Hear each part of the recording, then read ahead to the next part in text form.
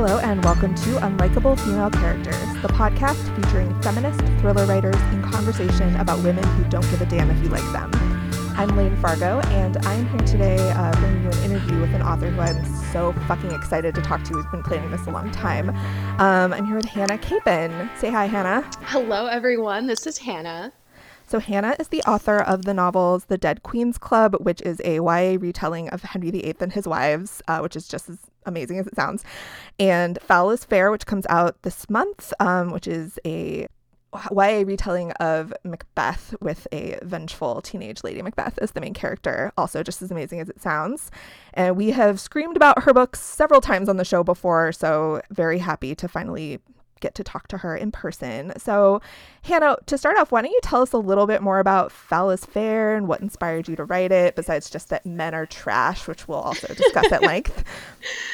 Well, Foul is Fair, as you just mentioned, it is, I would say, more of a reimagining probably than a retelling of the Scottish play. And it's something for a really long time I've wanted to do, a retelling of the story. Ever since I very first read it, I was like, I love Lady Macbeth so much. Like, she is incredible, and just I've wanted to give her own story because I feel like she's such a strong and powerful character, and I'm so grateful to Shakespeare for creating her, but I'm also really angry with him for being like, oh, well, once she's served her purpose in the plot of this story by making us feel bad for poor Macbeth, then we're just going to get rid of her summarily in a way that makes no sense with her character, whatever. So I wanted to give her, the ending that she deserved and whatever. So for a long time, I've wanted to do a reimagining of Macbeth, but I wasn't really sure like where that would necessarily go.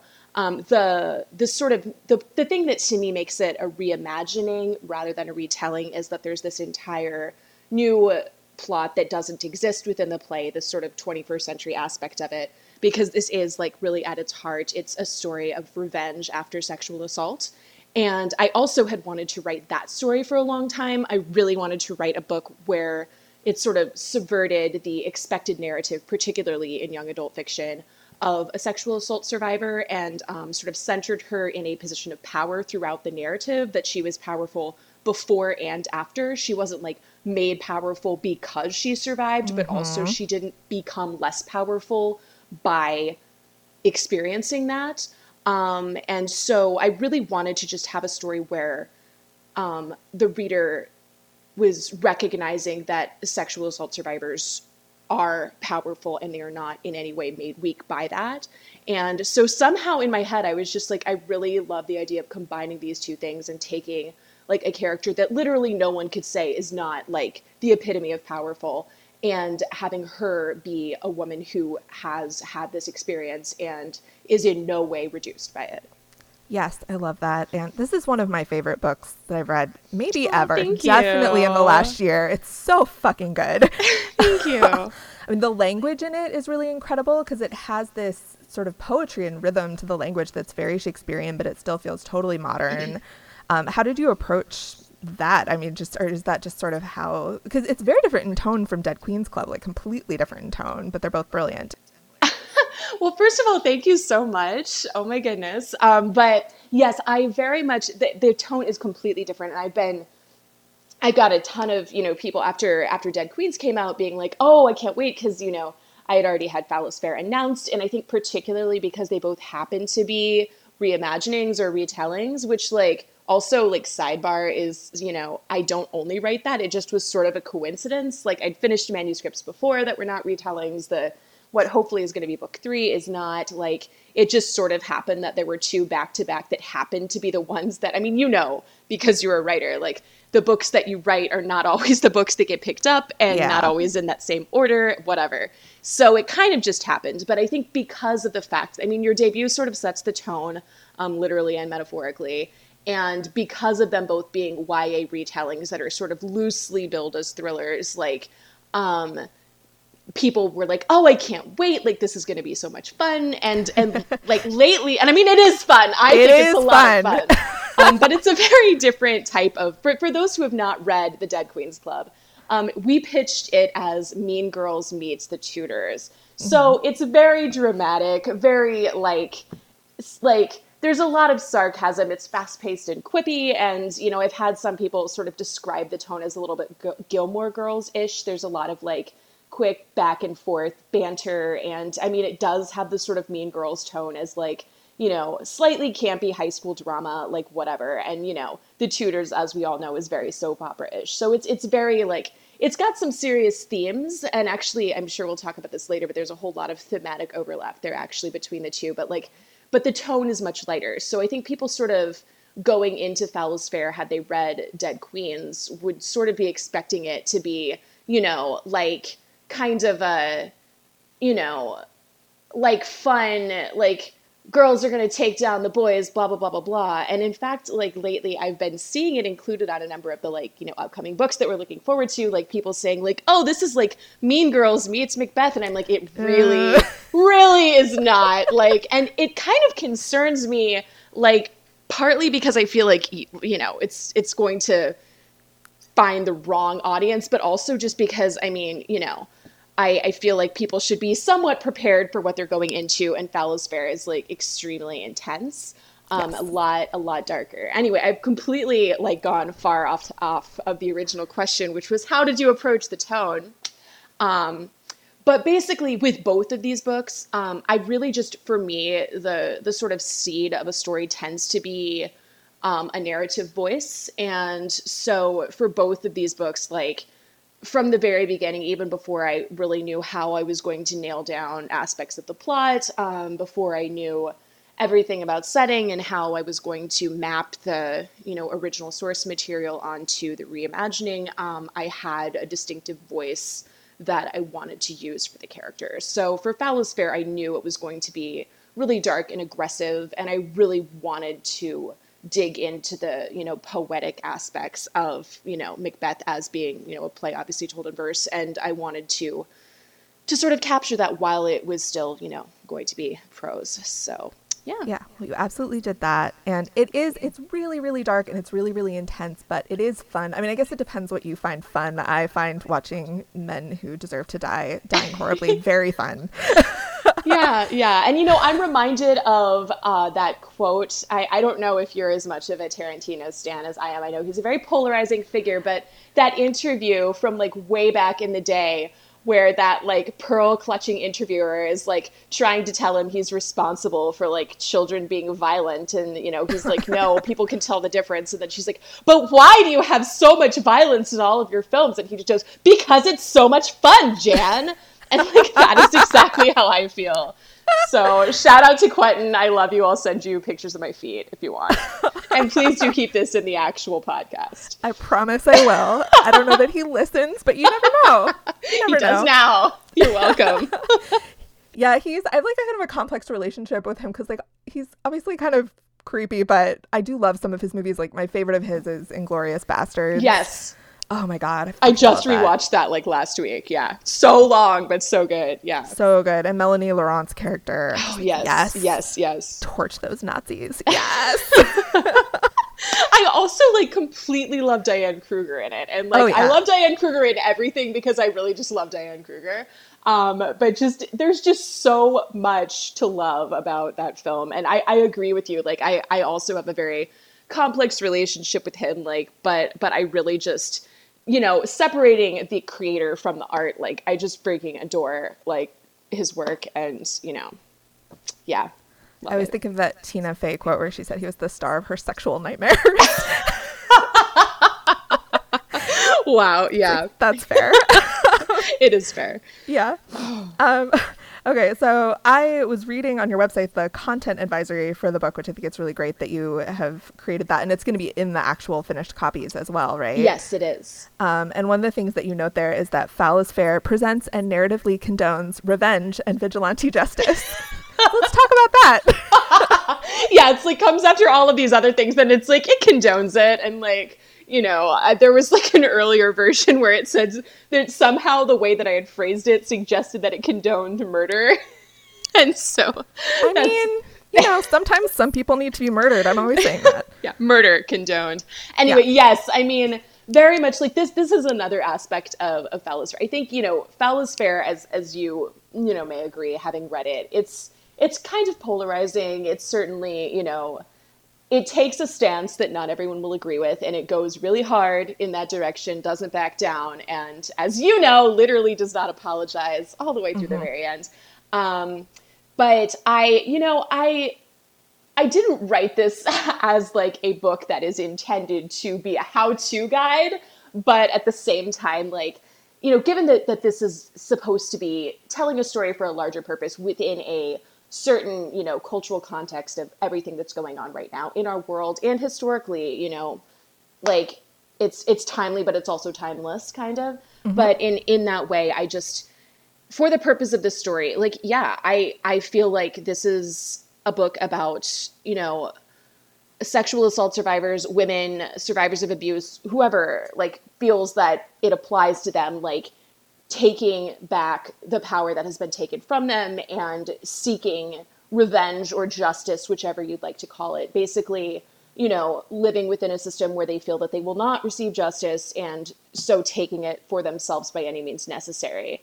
And that's really the heart of Foul Fair is, Jade, our, teenage Lady Macbeth protagonist, like, does not believe that she is going to get justice for her assault. And so she decides she's going to get it for herself. And, she does not regret this. And, I don't think she should. And a really, I just, yeah, one of the, for me, like the litmus tests for this book, when I was talking to editors and things like that, was how they would respond to the characters of her parents, who, this isn't a spoiler for the non-readers, but her parents are basically like, they're pretty much aware of what she's doing and basically are Mm-hmm. like, okay, like go for it. Like, let us know how we can support you. I mean, they're not quite like handing her a murder weapon, but they're on board. And I had some early readers in, workshops and whatever else be like, I don't know, like this doesn't feel so believable. Like, why on earth would her parents support her? Like, blah, blah, blah, blah, blah.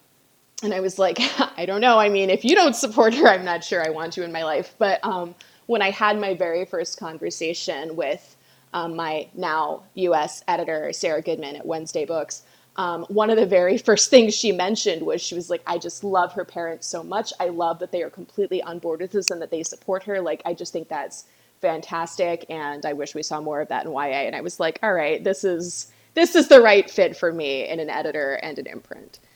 Yeah, I So, love that because they're not the typical kind of absent or oblivious YA parents. Like, they know what's up. yeah. They know who their daughter is and they support her. Yeah. I love Yeah. that. I think there's so many books coming out in the last year and like going forward that are these kind of revenge thrillers. Like, my next book is about a woman who kills Yes. rapists for fun. And it just makes sense because we're seeing this play out over and over and over again, where like people are finally talking more about sexual assault and at least like trying to bring these Yeah. perpetrators to justice, but it just Yeah. doesn't happen. I mean, you see it over and over. They either get like a slap on the wrist or they kind of go away for a while and then they come back, like Louis C.K. Like, will not fucking go away. He's like a Yeah. cockroach. And so when we're seeing like that the legal system's failing us, there's not really any social consequences for these men. It's like, what are we supposed to do? Like, maybe we should just kill them. I Right. don't know. I don't know if you saw, I'm not even sure if it's like out yet, but I got my school library journal review. Wait, no, book list review recently. And there was a line in there where they're like, I mean, I'm slightly decontextualizing it for maximum, effect points, but it says something along the lines of, you know, in this book, the girls go after rapists and murder them and blah, blah, blah, blah, blah. Like, some would probably say, like, this is a terrible idea to exact, dramatic, violent vengeance, and that's not really the solution. But Capin poses an interesting counterpoint. Why not? And, like, and I mean, in context, that's not really the full sentence, but I really just love that, the why not of it. But I mean, I do think I think it's a conversation that's interesting because it's like, in some ways, it's like, I mean, we're a couple of years into the very zeitgeistiness of the Me Too movement, and there have been a lot of conversations, and obviously we're seeing, some level of justice being served in some cases, but it's just, I kind of feel like for every case where there is some type of justice. There are a number of others where there isn't. And particularly, I think one really interesting thing about it is so much of the Me Too movement has been centered in sort of the highest echelons with, particularly with like Hollywood stars. And then as well, I sort of feel like there's a bit of a reckoning with like politicians and whatever else. But like, does it really bleed over into the, random 16-year-old girl living in suburban Nebraska? Like I'm not sure that it does. Like, and it's awesome that,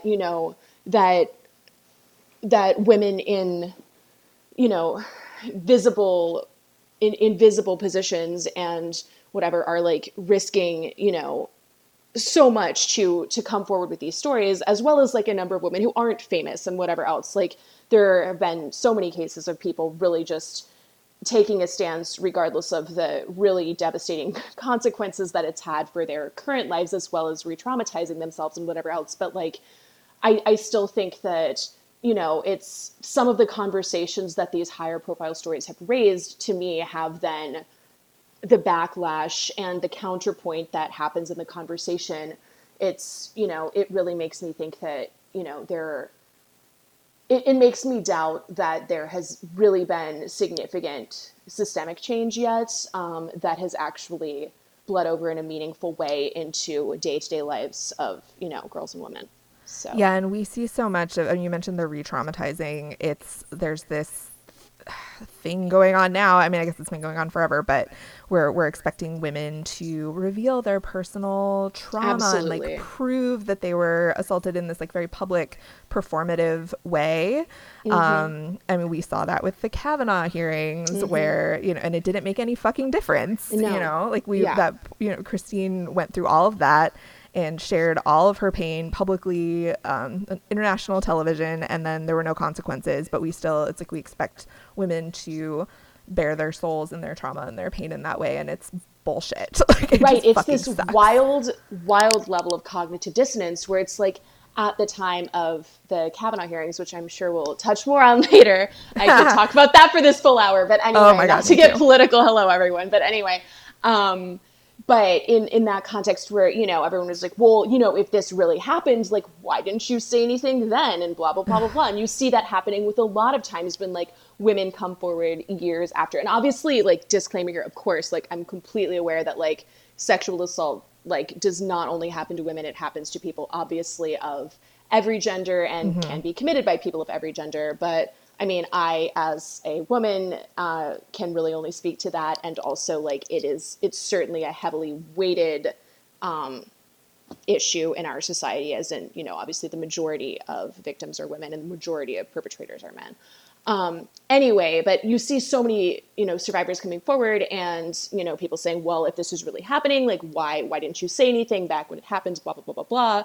But then at the same time, you see what happens afterwards when like justice still is not served. And it's like, wait a minute, like, why were we supposed to have done this again? And, it's a situation where it seems like this strange double standard where it's like, well, if you just say something, then, there will be justice. But then if you do, there's like not. And, and in a more applied real world situation, I mean, there are so many situations in which, from some of which have, garnered attention in the media and others of which are just, have remained anonymous, but where, women experiencing assault, particularly if it's in the context of, on a college campus or in a sports team or something like that, like where when they try to report, they will be strongly encouraged not to, like, not even like by well-meaning people, like not as in like people that are trying to protect the perpetrators, but like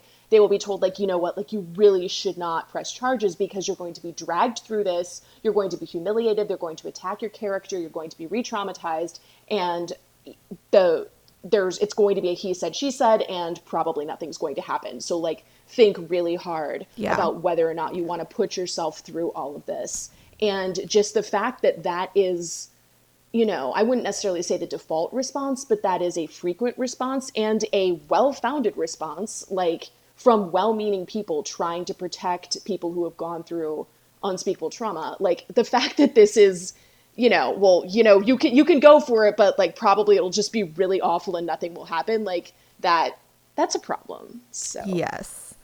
And there's this whole narrative and expectation around how a survivor is supposed to act like the right way to be a survivor, which is what I love, especially about your book, because Jade flies in the face of all of that. Like, she is a bad bitch at the beginning and a bad bitch at the end. And like, it does not, like you said, it doesn't diminish her strength. What happens to her, she is the same person, and she's going to use all of her resources to fuck these guys up. And any I means love that. necessary. Yes. Yes, absolutely. So this month on the podcast, we are talking about the archetype of the mean girl. And I think Jade is like a really interesting example of that, because she is sort of, she's a self-identified mean girl. Yeah, she's a self-identified mean girl. She's like proud of it. And she goes to, like, part of her revenge plot. This isn't really a spoiler since it happens so early on, but I mean, nothing is really a spoiler in this book, because she's like, this is what I'm going to do. And then she does it. Then she does it. Like, spoilers. There's she, zero like, suspense. fucks up some boys. Sorry, everyone. Zero suspense, just a lot of satisfaction, like deep satisfaction. But yeah, so she goes to this new school and like makes herself over. So it's going by her middle name is Jade, and just like takes over. She's like a total queen bee who just like dominates everyone in her path, and I love that. So I'm going to talk a little bit about like her as a mean girl and as like a popular girl. Yeah, I mean, first of all, so like at risk of blacklisting myself from the author community, I love writing about girls who really know who they are and are confident in that. I think, first of all, any portrayal of any teenage girl in fiction, like I am here for it. And there's nothing that could really be, like wrong, because they're obviously every single girl is different, and the whole like not like other girls thing is like completely ridiculous. But I really, I feel like in YA fiction you see so many like there, and I think it's partly because of the audience that tends to read a lot, and frankly what like most writers were when they were kids. But you see a lot of like girls who are introverted and they like to read books, and they're kind of quieter or quirkier or like, and an outsider or whatever else. And I feel like you don't see as many stories that sort of center the confident, popular girl who is like, she's hot and she knows it. Like she knows what she wants and she's going to go for it unapologetically. She has sexual agency and she owns that. Like, I feel like like you do see some of it. I'm not in any way trying to say like, wow, look at me, like I'm so original, but I feel like there's less of it. And it's a story that I really like to tell. Also, like, I mean, as a teenager, like I myself was self-assured in who I was. Like I knew what I wanted, and I carried myself with confidence, and I was a little bit of like a popular mean girl. Like I'm reformed. By that, Hannah. I'm reformed. This is the part where everyone's going to cancel me. I'm reformed, and I wasn't like a total bitch. And it was really more like in middle school, like when everyone is at their absolute worst as a human. Like by high school, I was like very self-actualized, obviously. But I very much I wanted to be popular. I cared about being popular, and like being popular, like as when we talk about Dead Queens in a minute, like being popular like is an actual thing that like takes dedication. You know what I mean? Like it's an actual thing. Like I did a lot of extracurriculars in middle school, but like you always feel like you're one step away from like, if you show up wearing something like awful, or your friend's gonna be like, what is this? And I'm not saying that's a healthy attitude, but like point being, like being socially successful and navigating the really complicated world of social dynamics in middle or high school is actually a pretty complicated thing. And, there's nothing wrong with wanting that. And I really like writing about girls who that's kind of the role they play. They care. They want to look good. They want to, be popular and be invited to cool parties and like whatever else. And so I have a lot of fun writing that type of character. And, in the case of Jade, like she says something at the beginning where she's describing, herself and her three best friends, they call themselves the Coven, that, everybody thinks, that they're like every high school mean girl thinks that, she and her friends are like the ice queens and like the bitches and like savage and whatever else, but like we're what they wish they were or something like that. Mm-hmm. And so, I mean, they very much like own that identity. There's no like, there's no, aw shucks to any of it. Yeah, there's so often in stories set in high school, those girls are the villain, but then they're like more interesting than the Yeah. hero. Yeah. Yeah. That's how I feel. I mean, I was in high school, I was definitely not popular and didn't really want to be, but I look back on my high school self now and I realized that I actually did have a lot of confidence and assurance in who I was. And I felt like I had to hide it and be like, I'm just this like marching band dork, don't look at me. Yeah. And now I want to like go back and slap myself in the face because I feel like then I had to spend all of my 20s trying to regain this confidence, and I still feel like I'm doing that in some ways. And back then it was innate, but I was told by like everyone around me in society sort of implicitly that I needed to hide it. And Yeah. There yeah, is it's so bullshit. much like weird romanticization of girls who don't know they're beautiful and who like Ugh. are ashamed, like are like humble and like, like not wanting to like, I mean, like, remember that song, the One Direction, You Don't Know You're You don't know Beautiful you're song? beautiful. Like, I'm sorry to everyone listening for all the like extreme like earworm that I've inflicted on them, but like, holy cow, the summer of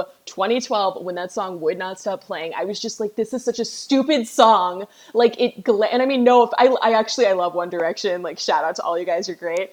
But I just, the song itself and so many other songs like it that are just like, they really romanticize this idea of this like, girl who just like is incredibly self-conscious. And again, like if you are self-conscious, like there is nothing wrong with that. It is hard to like find a sense of who you are as a teenage girl. Like it just is. But like the idea of like that somehow it's glamorized and that like if you know you're beautiful, then like there's, and if you like have a sense of confidence, you're like hell yeah, I am gorgeous and I am confident and I know what I want and like I am all that, then it's like it somehow is, you get ridiculed for that. And I mean, really like teenage girls get ridiculed for practically everything. Yes. But I really just like it when, and I mean, like, it's so true. Like what you're saying about feeling like you need to hide your confidence and whatever else, because there really is just like, you're too forward or you're like, a slut or you're, cocky or like not feminine or like whatever else. There are just so many different things um, that get tossed to girls as a label if they, show any sense of like, yeah, I know what I want, especially if it's not like within very specific realms. So, Let's talk a little bit about your first book, Dead yeah. Queens Club, because you do such interesting things with sort of mean girl stereotypes in that like Yes. there are like a lot of different girls in this book, obviously, since it's based on Henry VIII and that motherfucker had a lot of wives. um, and I think one of my favorite characters, besides Cleves, the main character who's hilarious and awesome, is Katie, who is like the Yes. pretty popular girl and kind of gets slut shamed at various points. And Cleves really like steps in and stands up for her. And you have a lot of empathy for this sort of character who is often the villain or like kind of written off in stories like this. Yeah. So yes, like, so Dead Queens is very much like an ensemble cast type of book. I mean, in addition to, I mean, obviously we have Henry and we, whatever, but there are the six wives, all of whom play some type of role in the story. And of course, it's not a spoiler alert to say that some of them are dead.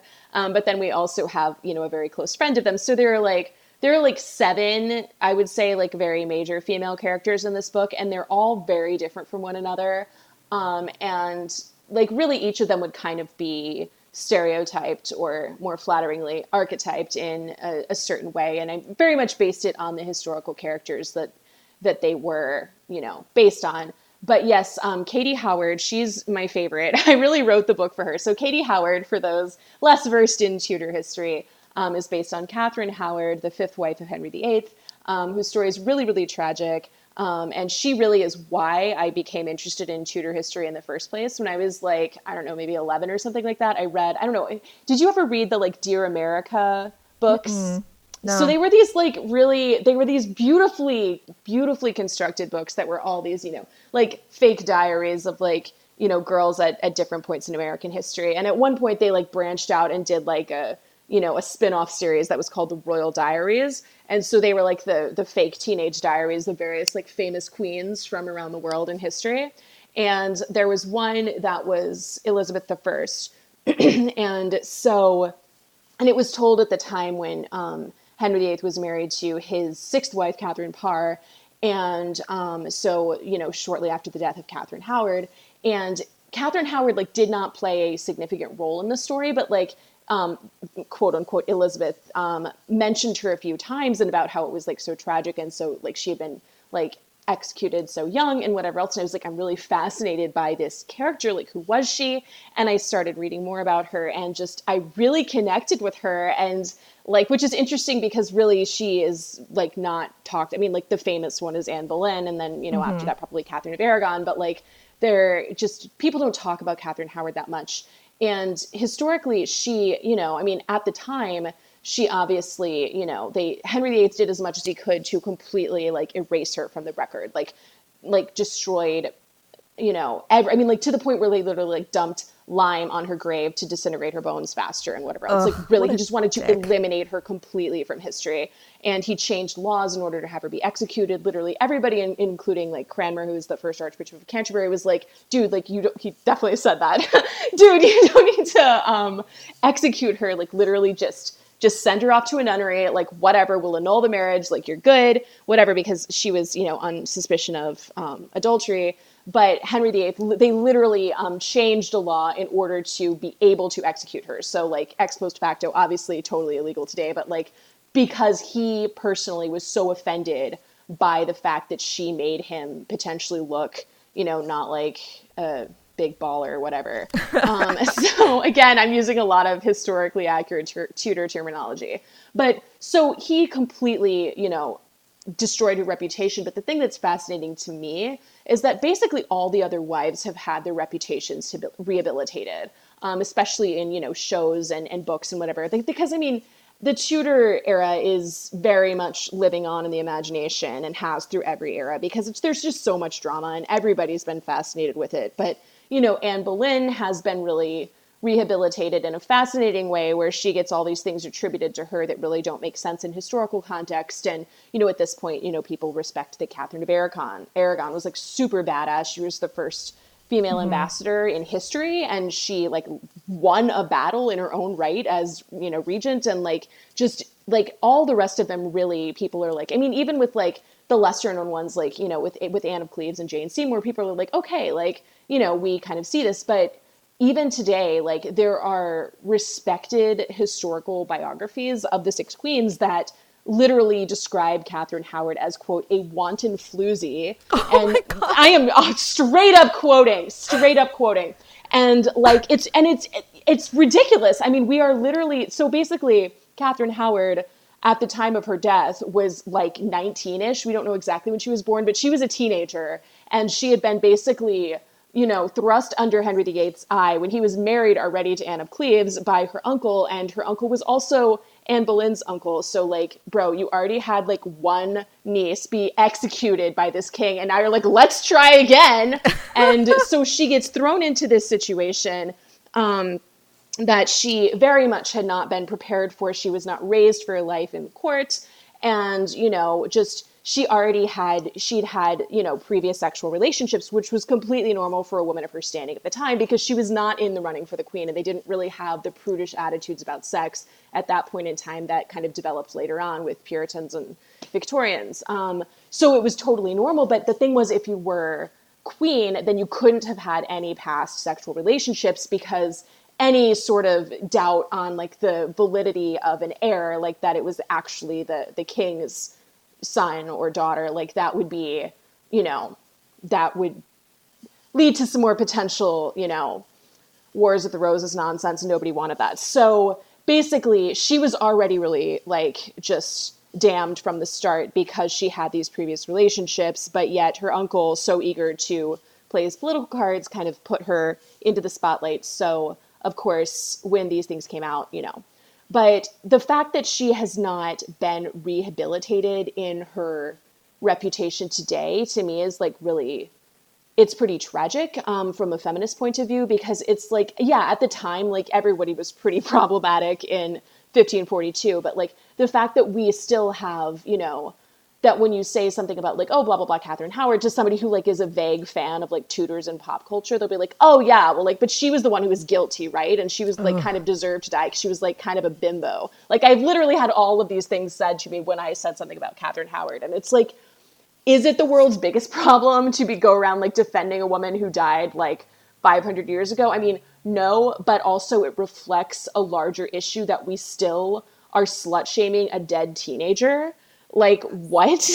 So I wrote this book to give Catherine Howard her due. And I love her so, so much. And she was, by all accounts, just a really, like, vivacious, kind, fun person, and just was a delight to everybody that knew her. I mean, she was, like, giving people dogs as a gift, like, all the time, like, for no reason, and just, like, getting everybody dancing. I mean, she was very much the, like, life of the party, just a really fun, sweet, earnest person. And like, it's just a real shame that we kind of just see her as like, oh, this like dumb slut who kind of deserved to die. So I was trying to sort of capture her in a, you know, 21st century archetype and show the way that, you know, somebody in that type of position would still be able to be framed in that same way. And then, you know, kind of argue back through the narrative that like, you know, sort of show that like this girl that, whether in history as Catherine Howard or today in your high school, it's like, oh, well, that's like the kind of like the like slutty girl who like always ends up with these like terrible boys and like whatever, and she should know better. And like kind of giving her humanity and giving her a voice to, you know, so people could see the complexity of a girl who doesn't always make the best decisions, but is a really good person and like does not deserve to be like shamed or judged for those decisions she makes. Yeah, I loved, I saw the musical Six. Which okay, yes, I still haven't seen it. Yeah. Oh, you haven't? No, oh, so like good. everybody tells me I need to, but I just haven't yet. Her song in that is, it starts out as this cute little like Ariana Grande kind of pop song, and then it turns into just like a total emotional gut punch. Like it made me cry a little bit. It's really, really good. So that musical absolutely gives her due, I think. Good. Yeah, I've had other people mention that to me. I really, really need to see it. So you do. It's so fun. All right. Well, we are almost out of time, but I wanted to ask you, do you have any other favorite Mean Girl characters you'd like to shout out? Yes. Huge shout out to my girl, Catherine Murtoy from Cruel Intentions. Yes. Absolutely the queen of the world. I love her so much. I've seen that movie so many times. It's ridiculous.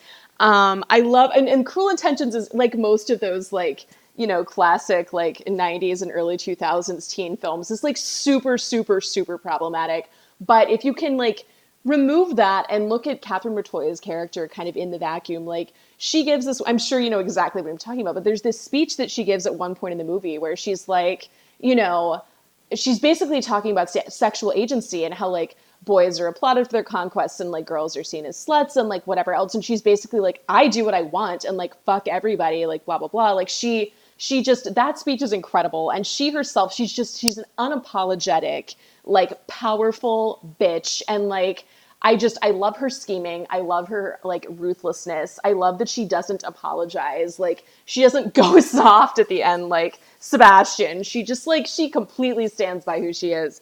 And, you know, I very much see Jade from Foulest Fair as being, you know, a very, you know, she's a little bit inspired by Catherine Murtoy, I will say. And it's definitely that type of like, basically like when the audio team was getting in touch with me about their, you know, audio recording of Foulest Fair, you know, they had, you know, sent me some samples and I was like, yeah, you know, this is really good. But like, I just don't want her to seem so like emotional. I want her to be like, just like cold, cold, but also like very like fiery at the same time. And I was like, really just like imagine Catherine Murtoy from Cruel Intentions. And that was like all I needed to say to them. They were like, oh, okay, we got it. So yeah, love her. Yeah, I love her. She's a great character. And you're making me want to just like blow off work for the rest of the day and watch that movie. And watch Cruel Intentions, yes. Time. Yeah, yes. It's been a while. Okay, can you tell us a little bit about what your next book is going to be, or is it top secret? I'm going to go ahead and tell, because I like to live on the edge. So turn off this recording right now if you're listening, Sarah Burns, Sarah Goodman, Naomi Colhurst, or anybody else. Okay, so I just submitted a new revision of it to my agent. My editors haven't seen it yet, so I can't talk super specifically about it, but I'm really excited about this book, and I really hope that my editors are too. Fallow's Fair was a 2-book deal, so hopefully this will end up being book 2, and I think it kind of follows along with it. It has some similar themes of, I mean, like all of my books, you know, as you know, and whatever, are very much about like female solidarity and about like girls supporting girls. And so this book definitely continues that. It is, again, about a group of girls who basically are fighting back against the people and institutions that would prefer that they shut up. And there is revenge, there is murder, but it takes place at a sailing camp. And, you know, there's murder on a boat, which anyone who's read Fallow's Fair can say is a Hannah Capin classic. So, you know, I'm really, really excited. It's very atmospheric. It's very Lana Del Rey.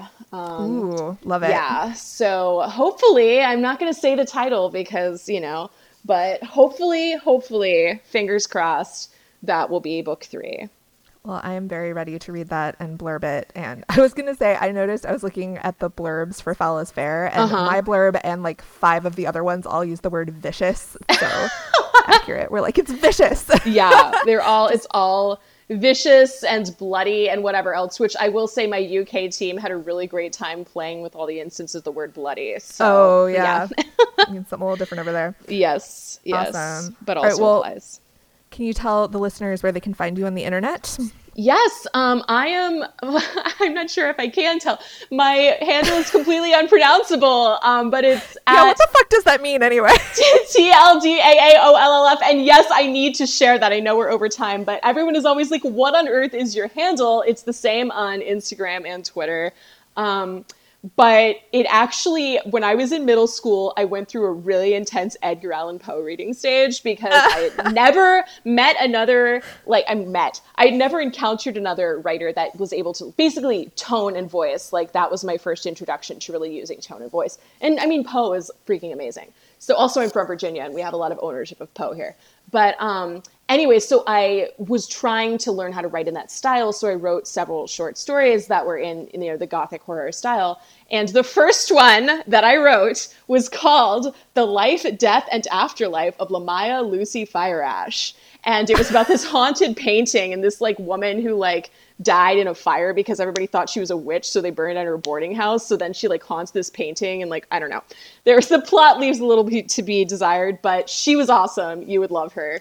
Yeah. And so at some point when I made my Instagram, I was like, what should my handle be? I know, it should be an acronym for that story. And so that's what it is. There we go. I've always wondered, so I'm glad to have that mystery that's what solved. It is. It's yeah.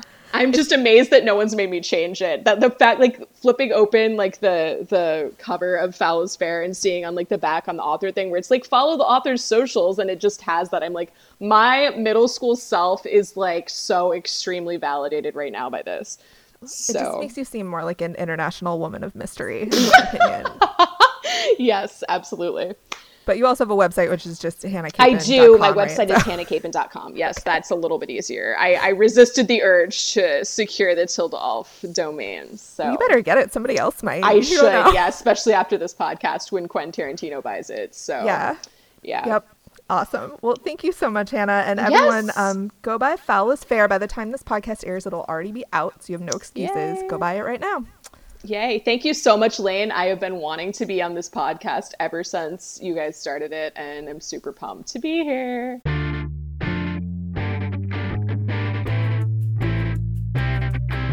That's it for this episode of Unlikable Female Characters. Don't forget to subscribe, and you can also follow us on Twitter at UnlikableFCPod for updates, book recommendations, and angry feminist rants. Our website is unlikablefemalecharacters.com, and we're also on Instagram at unlikablefemalecharacters. Thanks for listening.